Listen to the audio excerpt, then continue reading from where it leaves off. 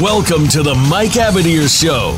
You'll want to sit tight this hour as hosts Mike Abadir and co-host Gino Bacola talk to the experts, celebrities, and figures from the worlds of sports and business of sports. We cover the NFL, baseball, basketball, soccer, and horse racing, so we have all of the bases covered. Now, we just need your participation. Here is your host, Mike Abadir. This is the Mike Abadir Show. Gino Bacola, the co-host, alongside the main man, Mike Abadir, like always. July the 2nd, 2020. It's crazy, Mike, because it feels like this year's both gone by really, really slowly, but then it's weird that it's already into July. It seems like it's been going quickly at the same time, but we are getting lots and lots of news now about sports on the way back, but it's kind of conflicting because we look around the world and we're seeing a lot of these states where cases are spiked. You know, in New York, for example, if you fly in from certain other states, you have to quarantine for a couple weeks. Florida cases are back up. That's where the NBA bubble is going to be. So feels like we're getting sports back. But then as stuff continues to go on in the world, it's like I wonder, are we really going to get these things back? Yeah, that's one of the things I wanted to discuss today, just kind of handicapping the field. You know, who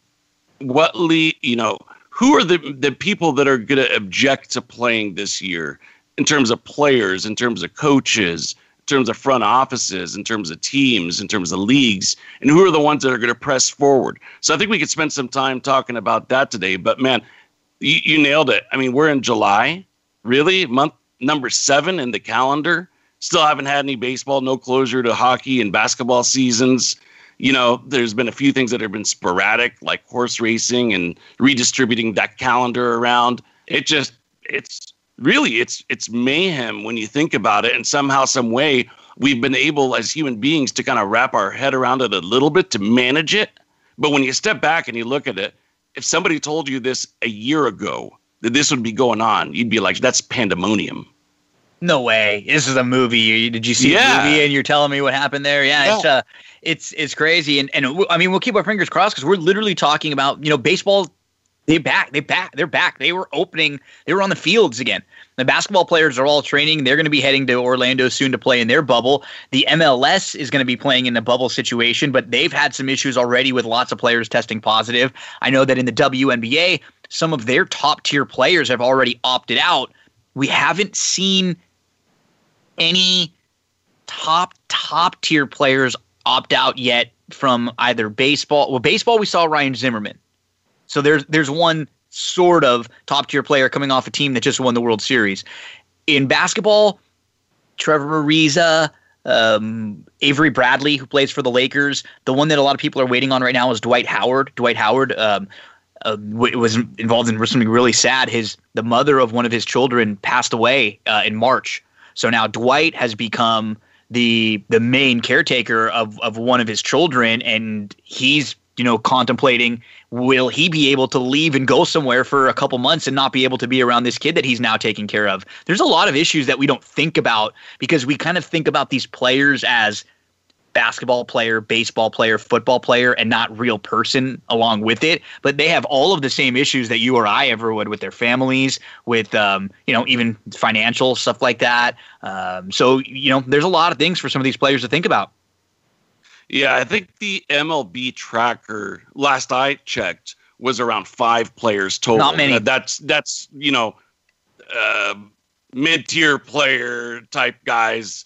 On up to Zimmerman, as you already mentioned. So not many so far. I think mentally they were so ready for baseball. They were already in the midst of spring training, you know, having their eye on opening day, and it kind of got yanked out from underneath them. So I think for them, I wouldn't be surprised. I wasn't surprised that there weren't many that opted out because I think it just kind of like, all right, I'm ready. Whereas in basketball, you were already fatigued. You know, having been 3/4 of the way through your season, you know, and some teams are already kind of eliminated. Yeah, exactly. That's you're the point. Just tired. Your body's are tired. You? It's and different where do stages. You stand? Right? Yeah. That's a lot of it. You know, for example, someone like Brandon Ingram, right? He plays for the Pelicans, and Brandon Ingram has had some physical issues already, like some scary stuff with like heart things and breathing. And so you wonder with a guy like that, he's coming back into this situation, not only just from a health perspective, but his contract is up next. He's up for a max contract coming up this year.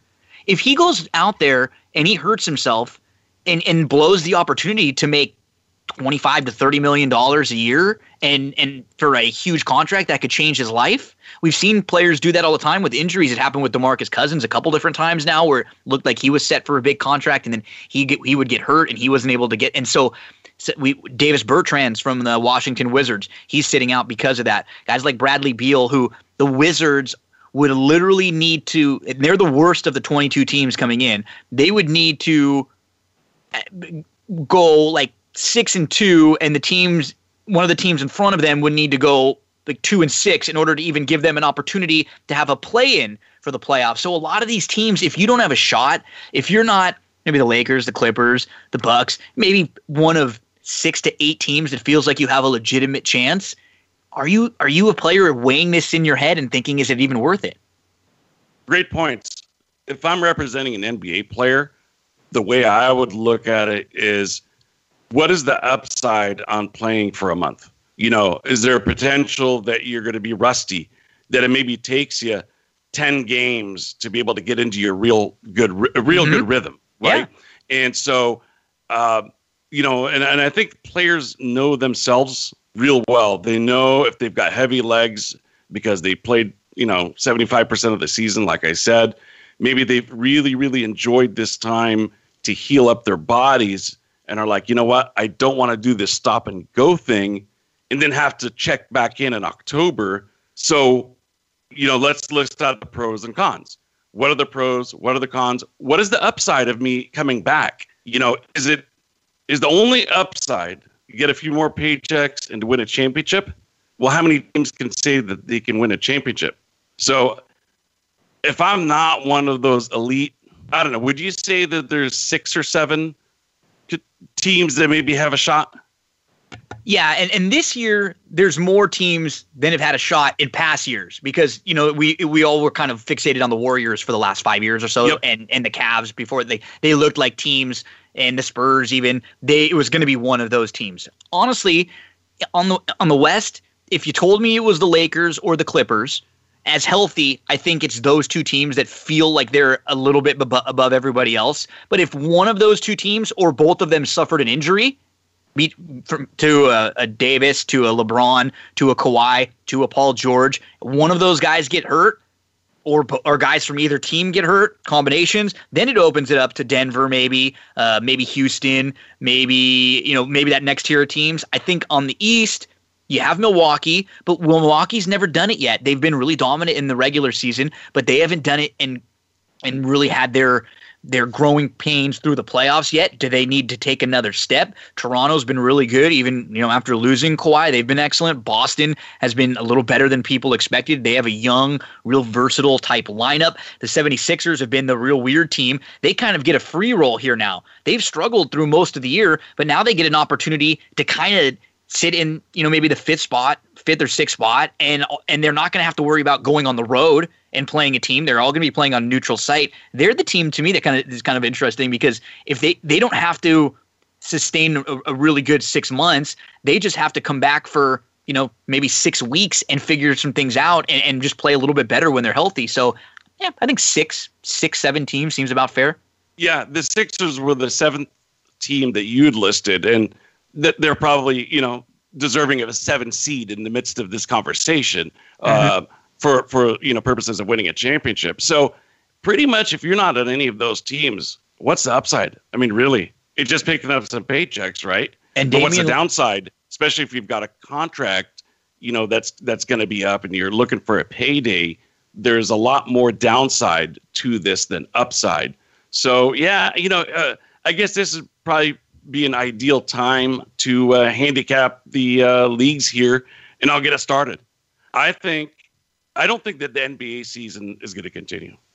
I think it seems like there's been negative news every day for the NBA. Somehow, some way, a positive test, a comment made, uncertainty about living in the bubble.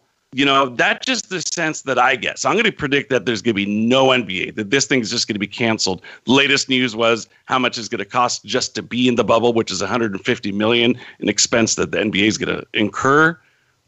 I don't see it, man. Don't mean to be Debbie Downer. Yeah, the only reason that guy, but I just don't think that when push come to shove, we're going to see NBA this year. The reason why I feel like the NBA may have a better opportunity than baseball or some of the other sports, a couple of reasons. We talked about how baseball is actually set up the most perfect, being outside already, social distance. But as far as from what they need to finish, the NBA doesn't have a lot left. They've just got this last little 7 or 8 games, and then they've got the playoffs following that. So they don't have, quote unquote, a full season and then a playoffs to get to like baseball will have to do. They will also be able to, we're talking about owners and an Adam Silver, who's the commissioner, who are much more forward thinking and I think are a lot less stubborn than necessarily the baseball owners. I don't know which way that will go. Does that mean because they're – I love Adam Silver. I think he's great. He's very honest. To me, he seems like the best commissioner out there right now. The players seem to really like him. And I think the NBA owners are different than the baseball owners who are really stubborn. We saw everything go on. So I feel like if something goes wrong with baseball, it felt like both sides didn't even really want to play this season. That to me wouldn't be a shock if both sides just quickly said, okay, we're not playing. Because it seemed like neither side wanted to really play for a while. Whereas basketball, I think the good teams, at least Lakers, Clippers, those teams that we're probably going to be watching hopefully at the end of the season, I think they really want to get back and just kind of get this done and see this through. It's kind of funny because I think this is one of those rare occurrences where we're kind of on opposite ends of the spectrum on each of the things, because I felt that the talk we heard during the baseball negotiations was posturing. It's like, oh, we don't really want to play, but they were dying to play. That was how I kind of read it. I just felt that it was more negotiations ploy. Give us what we want, or you know what, we're not really that interested in playing. But I think they're super looking forward to it. Just even seeing the enthusiasm around the batting cages and guys showing up and they're back at it. That's their office. That's their place of business. So I think baseball is going to start the season. So NBA, no. Baseball, yes. I can't say 100% that they're going to finish, though, because you make a good point. This is going to go on for several months. My crystal ball doesn't go that far. The NFL, there's no stopping the NFL. They will start and they will finish the entirety of the season, and they will have to put up with positive tests. They're going to get some, but they're going to be the most adamant, get out of our way. We're playing on the day we're supposed to start. Our Super Bowl is going to be played on the day the Super Bowl is supposed to be played, and there's no in-betweens. Interestingly enough, I don't think there's going to be a college football season this year. And they even tried to kind of open up the dialogue with NFL about the draft. They approached them and were like, hey, if we decide to play in January when the coast is clear, will you guys push out the 2021 draft? NFL said, absolutely not. So they're very adamant about their schedule and keeping their schedule. So they're the most resolute out of all of them. But yeah, college football, no, we're not going to see. The best we're going to be able to see is maybe a few scrimmage type games. You're not going to get an entire conference with teams in different states that are going to be able to come together and have a full conference schedule. I just don't see it. I think of all, it doesn't make sense for me with the school stuff. Are they going to even be in school? Are we going to be able to have? Did you see that kid from University of Arizona? He kind of called out the university president or the chancellor or somebody, because that person sent out a notice to all the kids that go to school there, right, from freshmen all the way on through graduate students. It's like, don't come on the campus. I believe he's the running, or he's a DB. He comes out and he says, and forgive me for not remembering his name. He comes out and says, well, wait a second. What are we doing here then? Why are we here? We're students too. It's obvious, though. This is their moneymaker. And so as stories like that kind of come to light, it's going to be these universities are going to get really beat up, man. Really, really beat up. And they're in a very tricky predicament. I'm hearing stories about parents or students, but parents of students calling up and saying, hey, I'm going to have to pull my kid. We can't afford this. And some universities are coming out and be like, well, what if we give you a 40% discount on tuition? That's unheard of. I've never in my lifetime heard of anything like that. That tells you how badly they're hurting and how badly and desperate they need football. Even with that, it ain't happening, man. It just isn't. I can't see a campus taking on that liability with people living in dorms and in very close quarters to one another, that they're going to take on that liability. Just don't see it. And if the students can't be on campus, ultimately, there's going to be some freedom fighter that says, no way for the football players too. You can't use them like property like that. So, yeah, I mean, I think I'm the lowest on college football getting back. I think I would have NBA and NFL ahead of, or NBA and baseball ahead of NFL, just because they're planning on coming back sooner. Honestly, because I think if they don't work, then the NFL might be in a little bit of trouble. Like if baseball doesn't work in particular, if something's happening where, you know, the players are really, you know, infecting each other and it's overloading to where they're not able to field teams, then how do you look at football where you're going to have, you know, 22 guys lining up against each other on every single play in the most hand-to-hand contact of any of the sports? So I think football's kind of in a weird spot because they have to really wait and hope and just kind of keep their fingers crossed that what's going on in front of them plays out okay. Yeah, well, keep in mind something. You're talking about the earlier start dates. It kind of, sort of, because the bubble starts at the end of this month. So do training camps for the NFL. So in a sense, they're kind of sort of starting, you know, at the same time. Obviously, the NFL is not going to be playing any games for a few weeks beyond that. They've already trimmed the preseason schedule down from 4, or some teams play 5, down to two games for each team. That makes a lot of sense. And I'm happy to hear that. There's no reason to risk any injuries at this point with everything that's going on in a meaningless preseason game.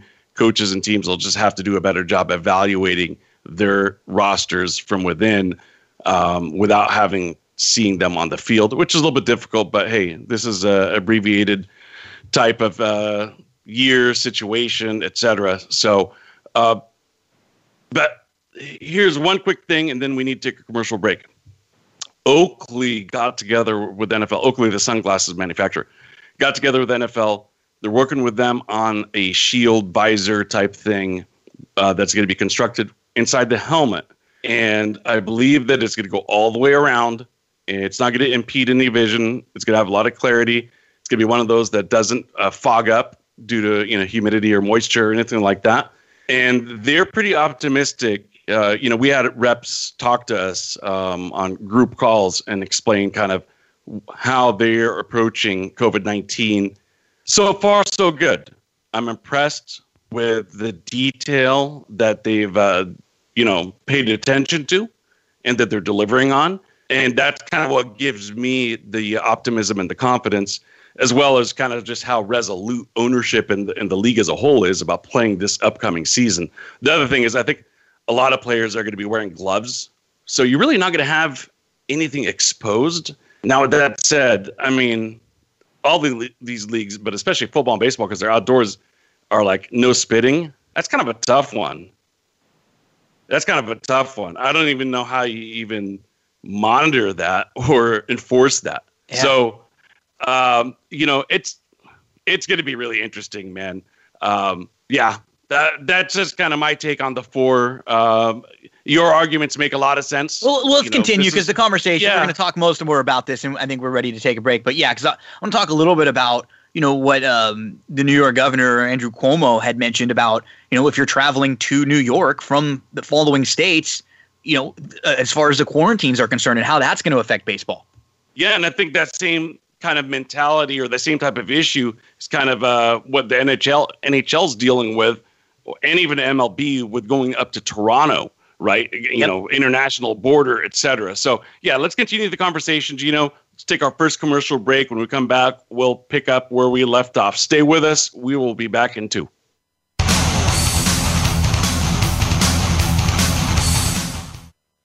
follow us on Twitter at VoiceAmericaTRN. Get the lowdown on guests, new shows, and your favorites. That's VoiceAmericaTRN. Want to play the ponies and win? At Winning Ponies, we go inside and behind the scenes with the top jockeys, trainers, and handicappers. The Winning Ponies radio show with John Englehart, racing's regular guy, is the perfect complement to the Winning Ponies handicapping website. Catch us live every Thursday at 8 p.m. Eastern, 5 p.m. Pacific on the Voice America Variety Channel. Win prizes just for calling in.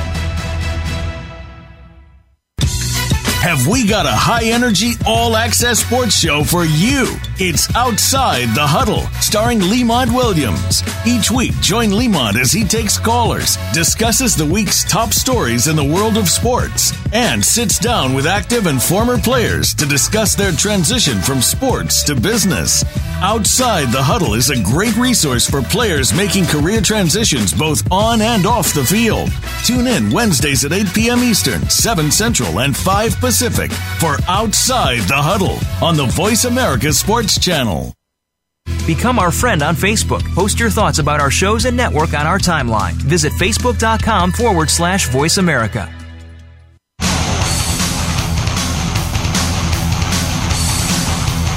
This is the Mike Abadir Show. If you want to call in today, we can be reached at 1-866-472-5788. That's 1-866-472-5788. Or send an email to mike@themikeabadirshow.com. Now, back to this week's program. Back here on the Mike Abadir Show. So we're talking about all the different sports leagues and their hopes to get back up and running, and within the next few weeks. As far as baseball is concerned, we're about 3+ weeks away from where they would be able to start, less than a month from the start of the NBA. But we look at things like what's happening in Florida, what's happening in New York. Arizona is a place that's been spiking. California, where we live, has been really, really spiking. And Andrew Cuomo, just 2 days ago, New York governor, if you're traveling to New York from the following states, you must self-quarantine for 14 days. Alabama, Arizona, Arkansas, California, Florida, Georgia, Iowa, Idaho, Louisiana, all the way through North Carolina, Nevada, South Carolina, Tennessee, Texas. This is not going to be logistically very easy. I mean, think about the National League East, like you mentioned.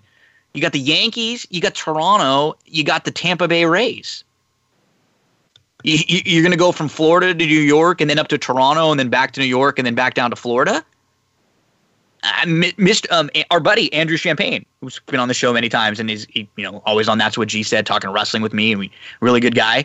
His dad is coming out here. I think he's out here either today or the next day. They're going to go play golf at Pebble Beach. And he's coming out here for a trip. But when his dad flies back to New York, he's going to have to self-quarantine for 14 days. I don't know how that's another reason why I feel like the NBA has a better shot, because what's going to happen travel-wise with some of these states going in and out? Is that all going to be done in a month? But you see, you're talking logistics.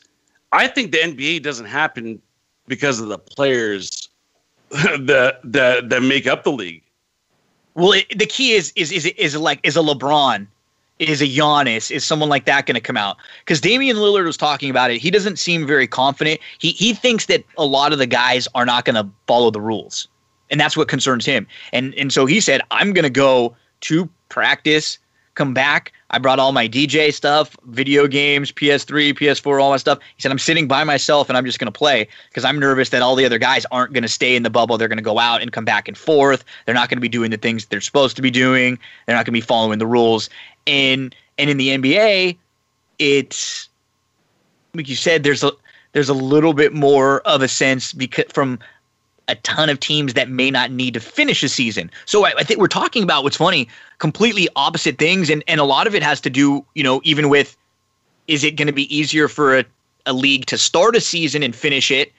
Or is it going to be easier for a league to just come in and finish like the NBA? We're going to see both within a week attempt to do, well, two different things. If you have somebody like Lillard, big name guy, maybe not nationally like a LeBron, but I mean, he's pretty much, right at the next tier in terms of great players, who's got a voice in the league, who the union is going to listen to, who the players are going to listen to. If somebody like that feels that way, okay, why would he then want to subject himself on the court?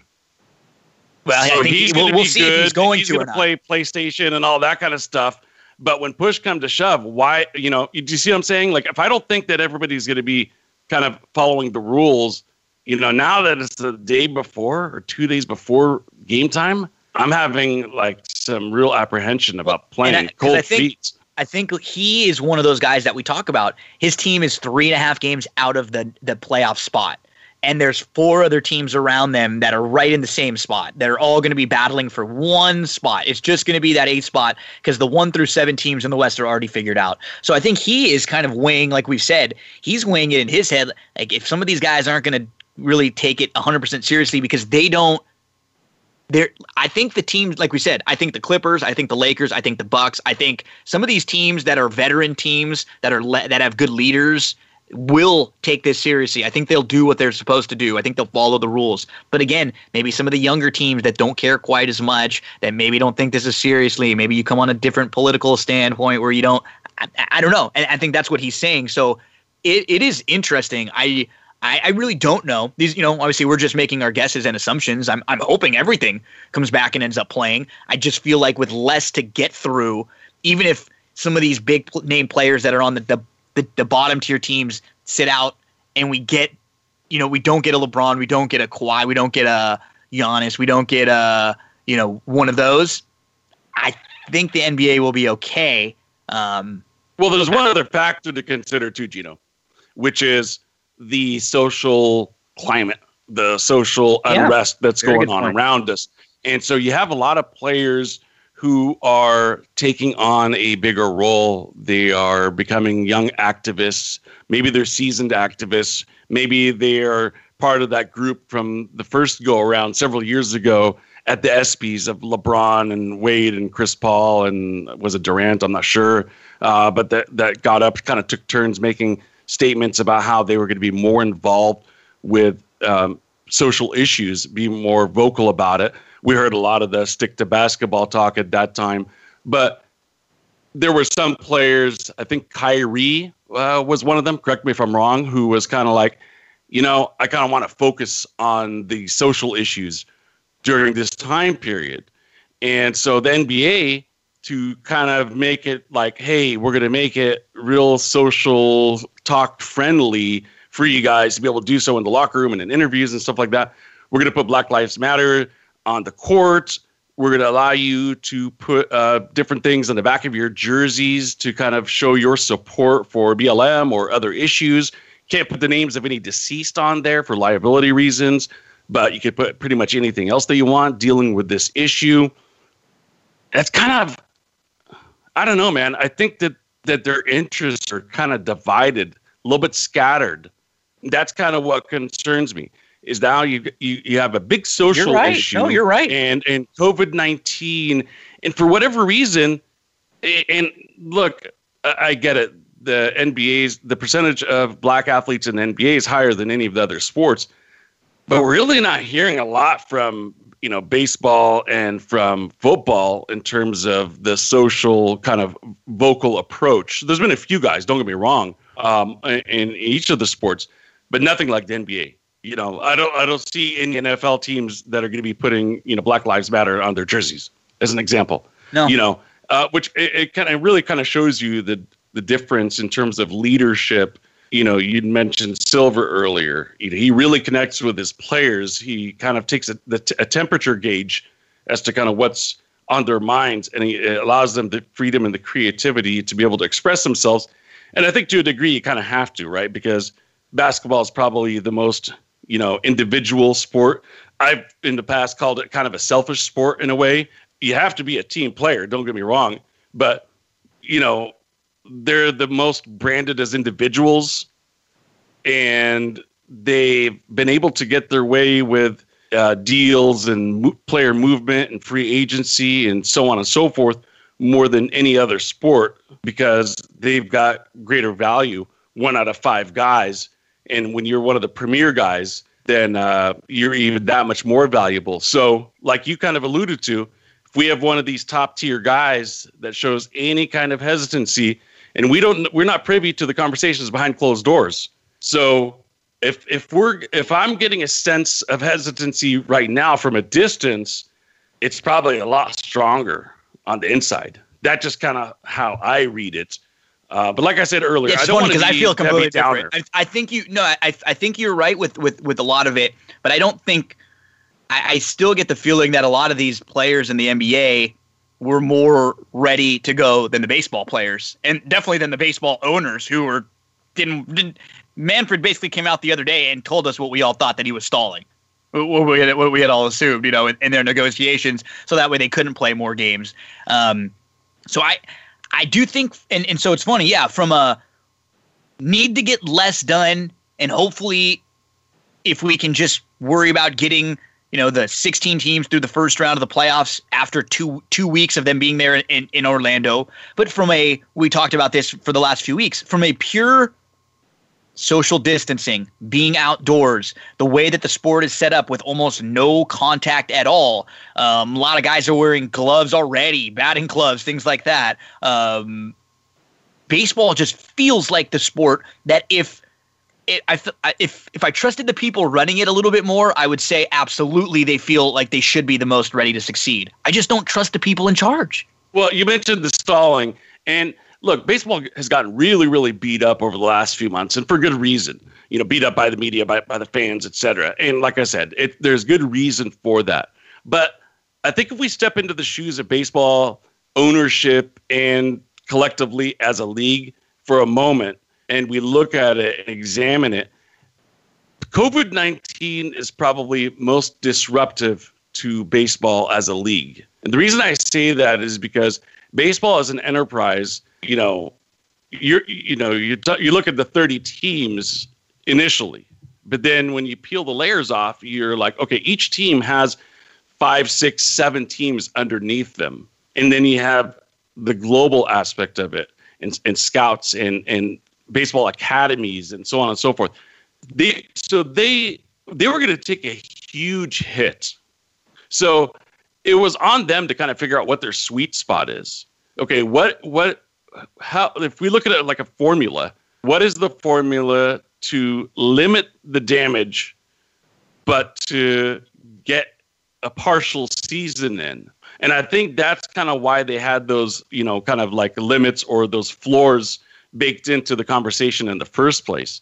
And, I can guarantee you they spent a lot of time on it trying to figure out what is kind of that sweet spot. So getting in 60 games is probably as close as it is, because we get just enough revenue from the TV deals. We maintain some level of fan interest in giving them a World Series, but we're able to kind of minimize the damage of the player contracts and salaries, et cetera, all the way down to, like I said, 5, 6, 7 more organizations underneath each of the teams. But man, the hit that they're going to take, it's not just financial, future hit. And we talked about it maybe about a month ago, the cancellation of the minor league seasons and what's that going to do to the future. And they already reduced the number of draft picks, et cetera. Yeah, I mean, they're going to be feeling this for years to come, Gino. Whereas I don't think it feels like a decade for 1 year. Yeah, I don't think the NBA is going to be feeling it for years to come. No, the NFL will too, because if there is no college football this year, that's going to hurt the NFL big time in ways that people don't even think about. So those are the two sports, but baseball is the biggest hit, followed by football. NBA, I think they, outside of losing some revenue, I think they're okay. Yeah, I'm not even thinking this as much of from the future as far as just who's going to be able to get their season in.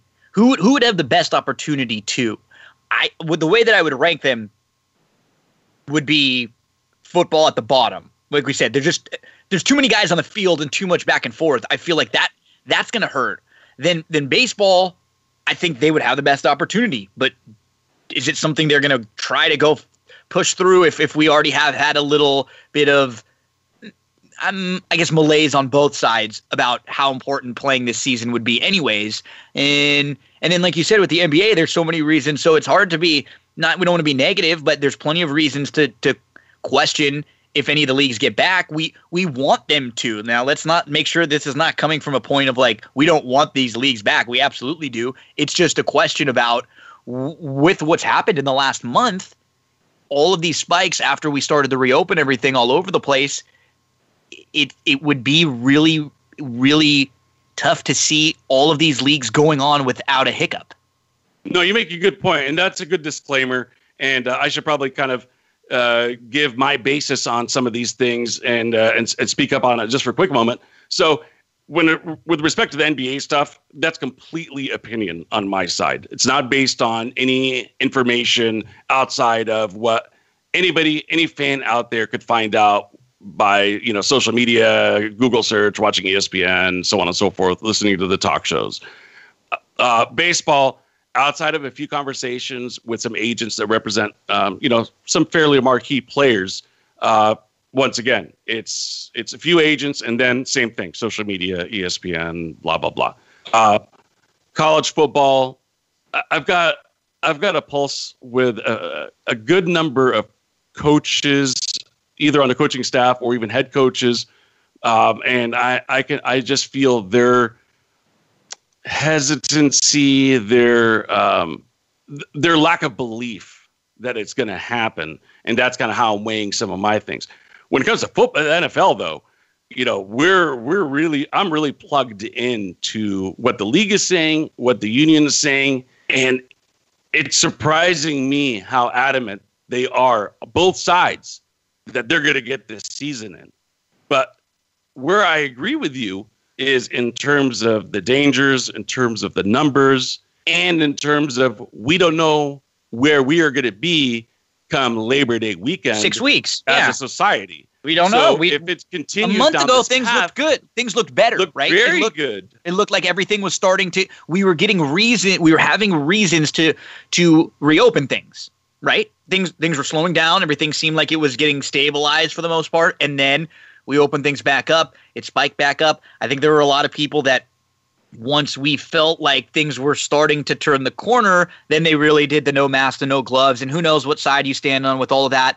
What I think those things represent, though, is how you act. If you are someone who is a little bit more wearing the mask and the gloves, you're probably not going to be in a big party scenario. You're not going to be in some of these places. Like, you probably aren't having the COVID parties like we're hearing about in Alabama. Did you read that one? Yeah. Where the college kids are going around inviting people that they know have the virus, and they're gambling. They're all putting money in the pot, and then whoever catches the virus first gets the money. Not thinking about, hey, you guys probably aren't going to die, right? You might not. You're most likely not going to die. Maybe there's been some young people here and there, but you're probably not going to die. But what does this do for you long term? You're 100% positive this isn't going to have any long-term effects on you. And two, what if you go see your mom, your dad, your grandma, your grandpa, and they catch it, and then they're in bad shape? What if you come see me who has cancer, somebody else like that? That's the problem. And I think a lot of people just kind of took it. It felt like we moved on from the virus to the protesting, and I think a lot of people just kind of forgot about the virus. And I'm not saying there was anything wrong with the protest or anything like that, but I think it was like a new thing came in and took that in. We all felt like the virus kind of took a little back seat for a month, and unfortunately the last week, 2 weeks have not been good. No, and what's been a killer really is politics inserting itself into 100%, this pandemic. 100%. And where it really, really stings, in my opinion, is in the hypocrisy. Okay, so you have a political party who is totally banging on everybody about the masks. Okay, cool, makes sense, I get it, right? But then they excuse themselves when it comes to a protest, when it comes to a huge gay pride parade. So it's almost kind of like we will pick and choose when you can social distance and when you cannot. And because we support noble causes, we're okay with it. That's a bunch of hogwash. It's got to be consistent. It's either 100% masks, 100% social distancing, or not. But if you're going to go the not route, then you're going to have to open it up to people that want to get together and do other things that maybe aren't as noble in terms of a cause. So when you get to that point, Gino, what happens is people are like, F you. It's scary. They give it's scary. You the finger. Yeah, we're kind of seeing. They get frustrated. Yeah. And ultimately, this hurts us. This hurts us. Mm-hmm. So when people have this attitude like, screw you, you guys are hypocrites, that just hurts us at the end of the day, man. And I understand their anger and where they're coming from. I really do. And it kind of starts giving credence to hoax kind of talk and that kind of thing and conspiracy theories. And, they said masks or no masks and then masks. And you have people trying to rationalize all that. See, they can do what they want. When they want to do it, nope, they're not going to tell me what to do.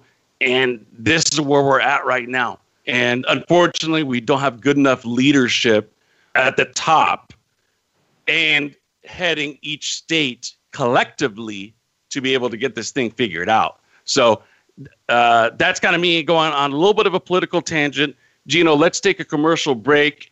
Let's talk a little horse racing and conclude some of this talk about these sports opening up and a little bit of baseball news, maybe even some fantasy talk for a quick minute or two. I've got a couple things I want to point out. So stay with us. We will come back strong and deliver.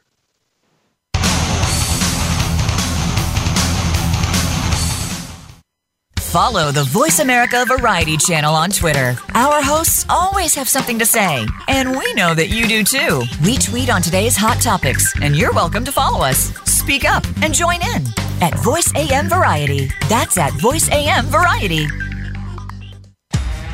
Want to play the ponies and win? At Winning Ponies, we go inside and behind the scenes with the top jockeys, trainers, and handicappers. The Winning Ponies radio show with John Englehart, racing's regular guy, is the perfect complement to the Winning Ponies handicapping website. Catch us live every Thursday at 8 p.m. Eastern, 5 p.m. Pacific on the Voice America Variety channel. Win prizes just for calling in. Racers and Rental Cars is the program for wannabe pro racers and those interested in the racing profession and automotive industry. Join hosts Cameron Ferret and Don O'Neill as they take you behind the scenes with previews and review for race day. It's about the business as well as the fun. We've got the scoop, the guests, the discussion, and the WTF moments. All you need to do is bring your ears. Racers and Rental Cars heard every Saturday at 10 a.m. Pacific Time, 1 p.m. Eastern, right here on the Voice America Variety channel. Streaming live, the leader in Internet talk radio, voiceamerica.com.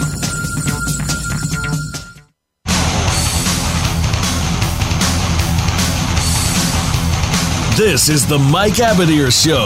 If you want to call in today, we can be reached at 1-866-472-5788. That's 1-866-472-5788. Or send an email to mike@themikeabadirshow.com.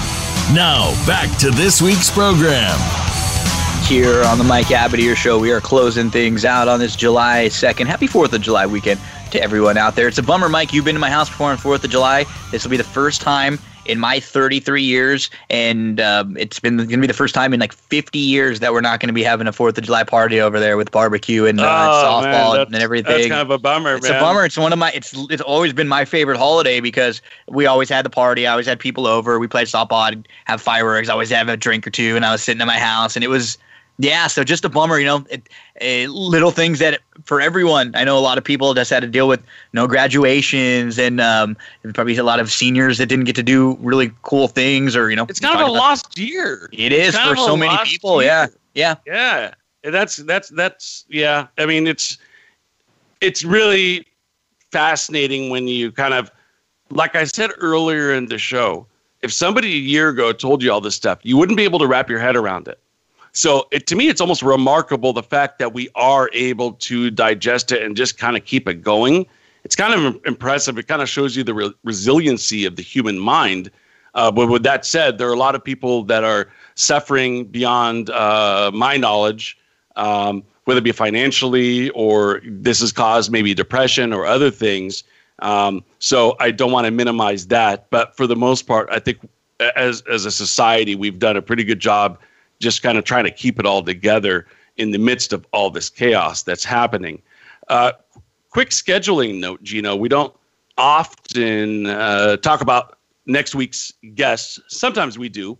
But I wanted to make a quick mention.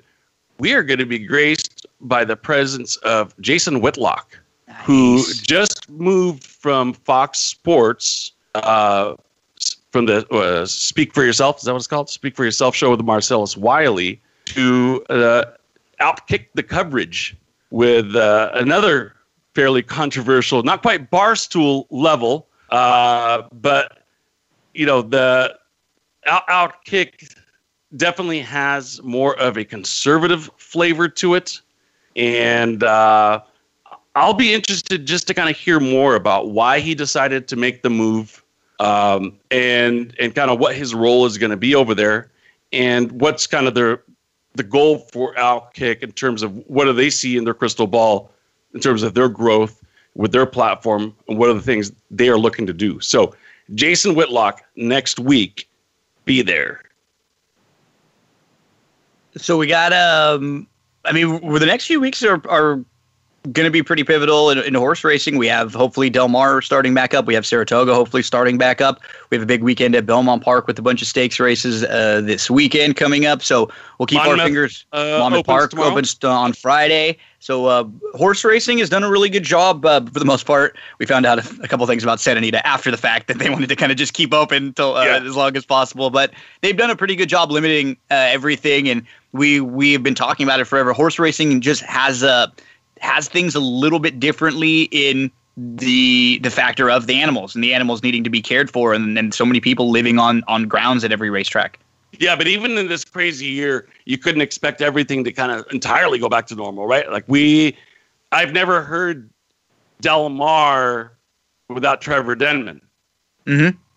Right? So, I guess he doesn't do both. Does he do both meets? Has he been doing both? I think he has, right? Yeah. Yep. So this will be the first meet since early 80s or something like that without Trevor Denman. So pretty good replacement. I think the East Coasters are way bigger on Larry Colmus maybe than West Coasters. But, hey, he's the voice of the Triple Crown, NBC guy. I think he'll do a fine job. But my point is, in this crazy year, you couldn't expect everything to be 100% normal in any scenario that we're dealing with. But, that Met Mile looks like a rock-solid field. Oh, this is the best race of the year. And it might be better than any race of the year. Because what it looks like is what's cool is that this Met Mile is like an old-school race in that you have some horses, like a horse like Vekoma, who's been successful in the last couple of races sprinting. You have horses that might be a little bit better going long, like Code of Honor. So you get a real combination. And then McKinsey, who's kind of able to do it all. You get a good combination of horses maybe stretching out, maybe some true milers here, some distance horses. You can legitimately make a case, I think, for 6 of the 8. And the other 2, I absolutely think could hit the board. There's nobody you can completely dismiss, because even the longest shot on the field with a running style, if they go quick early, is a horse who can absolutely finish, second or third and pick up some pieces. And then Network Effect from the inside probably needs to improve, maybe not as good as the rest. Every other horse in this field legitimately has a shot. There are going to be 3 horses that end up vying for favoritism too. It could be any one of the 3 that ends up getting bet down between, Code of Honor, McKinsey, and Vekoma. Yeah, great field. Nice size field. Not huge, manageable for a handicapper. You're going to have some opportunity to, look for a price. If not on top, then definitely to build a superfecta ticket underneath. So it should be a great wagering opportunity. On the other end of the spectrum, what are your thoughts about the Los Al Derby? We see Saez coming in to ride for Baffert. Yep. I'm always surprised that we don't get another couple horses that would take a shot and ship out for a race like this. It doesn't make a lot of sense, especially this year when there's Derby points on the line. If you're a horse, if you have a horse, I'm mumbling because it surprises me. Yeah. And my only thought is maybe this year, at least, with the kind of the quarantine situation that we're talking about, perhaps there's something related to that where owners like, what, let's just keep them here for Saratoga. I don't know, but I guess that would kind of be invalidated by, what was the excuse for last year or the year before? Yeah, for whatever reason, Los Alamitos just hasn't gotten that national respect, no matter how hard Los Al tries and TVG tries to kind of, talk about, hey, this is the home of California Chrome and how many Derby winners have raced over there at some point in time. And It's a surface that trainers love and jockeys love and owners love running their horses there, but it just kind of hasn't had that that national, Chad Brown, Pletcher wanting to ship in type feel, typically speaking. I don't know why we don't see it more. These are graded stakes races. There's still money to be had. So who knows? That maybe something to do with the travel right now, and yeah, who knows? That could be an issue some of the time with horses trying to ship in from New York and then back and forth. So maybe that's something, but it is a bummer. We do get to see a couple of good horses. You're going to see Bellafina also. She's going to be in a graded stakes race, and she's going to have to draw the rail, which is always a way if you're trying to beat her. That might be one of the ways to try to beat her when she draws the rail and things maybe get a little tight down there from the inside. But from a class perspective, she really does seem to tower over that field. So Los Alamitos with a couple graded stakes races this weekend, but just a short Los Al meet because Del Mar's not far away. Yeah. Del Mar's opening day. Are they going back to Wednesday? No, because they're only going to be, I think, Friday, Saturday, Sunday. Just Friday, Saturday. This week, so the opener will be next Friday then. Okay. Yep. So, yeah, I love Del Mar. Part of what I love Del Mar about is the, crowd, the fans, the excitement, the energy. So for me, without the fans at any of these venues, okay, it kind of comes down to which tracks am I best at handicapping. You know how there's just some meets where for whatever reason, whether it be the surface, the turf course, whatever, you're just like, man, I'm just not as good at that track, So to me, Saratoga and Del Mar, it's kind of like it doesn't really matter whether they're at Santa Anita or Del Mar or wherever. Can't go there anyway. So is it a track that I like? And the reason I brought up Monmouth earlier is because that's a track that I've typically done pretty well at. Especially in terms of putting together like pick fives and horizontal wagers. It'll be a little different layout over at Monmouth this year too, with no Service, the heavy hitters. No Navarro. They're going to be gone. Things might be a little bit more wide open too, from a betting standpoint. Yeah, you know what, Gino? Even with those guys there, I know a lot of people, think of Monmouth as fairly chalky because of those guys, hitting at such high clips, and it is to a degree. But man, I'll tell you, I've over the last 4 or 5 years, if I haven't played every single day, I've at least watched or looked at the results afterwards. And I'm always really pleasantly surprised. Like you have a pick five. It's typically started in race 1, right? And so you may be able to go like single, and then like 2 deep or 3 deep. And the pick 3 pays you like $11, okay, in that sequence.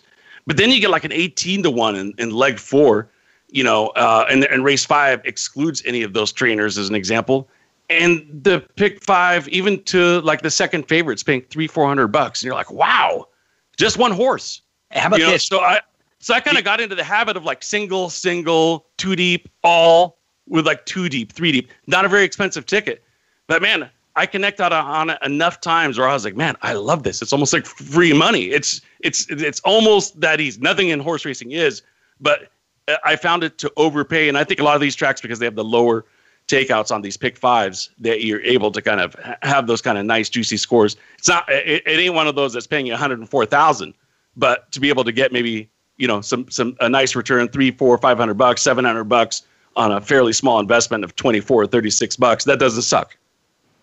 And just to, we only have a minute or two left, just to kind of talk a little bit about that. Right now at Canterbury, one of the tracks I've been loving to play because they have a 10% pick 5, a 10% takeout pick 5.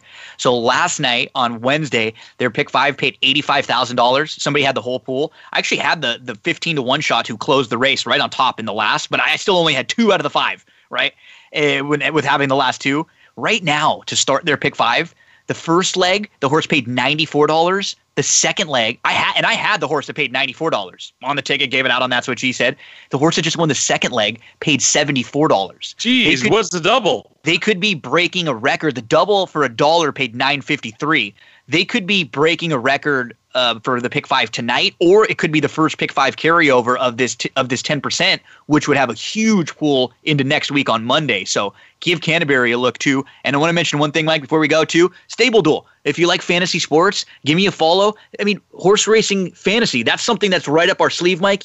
You can pick like a DraftKings or a FanDuel. You have a salary cap. You have to make sure you abide by the salary cap picking your lineup. And they have contests you can get into on Friday and Saturday at Belmont, at Delaware, and at Woodbine for $5 and then up to $25. So you'll be seeing my name under there. That's what G said in those contests. Good stuff there. Well, Gino, like you said, that's all the time that we have for this week. One more quick note, Emerald Downs has super low takeout on their Superfectas, so you may want to check that out.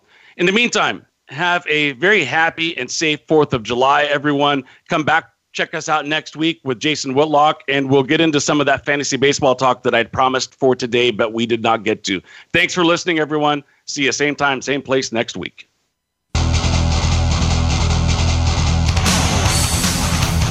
Thanks for joining us this week for the Mike Abadir Show. Please tune in again next Thursday at 7 p.m. Eastern Time and 4 p.m. Pacific Time for another show with Mike and his co-host, Gino Bacola, on the Voice America Variety Channel. Have a great week.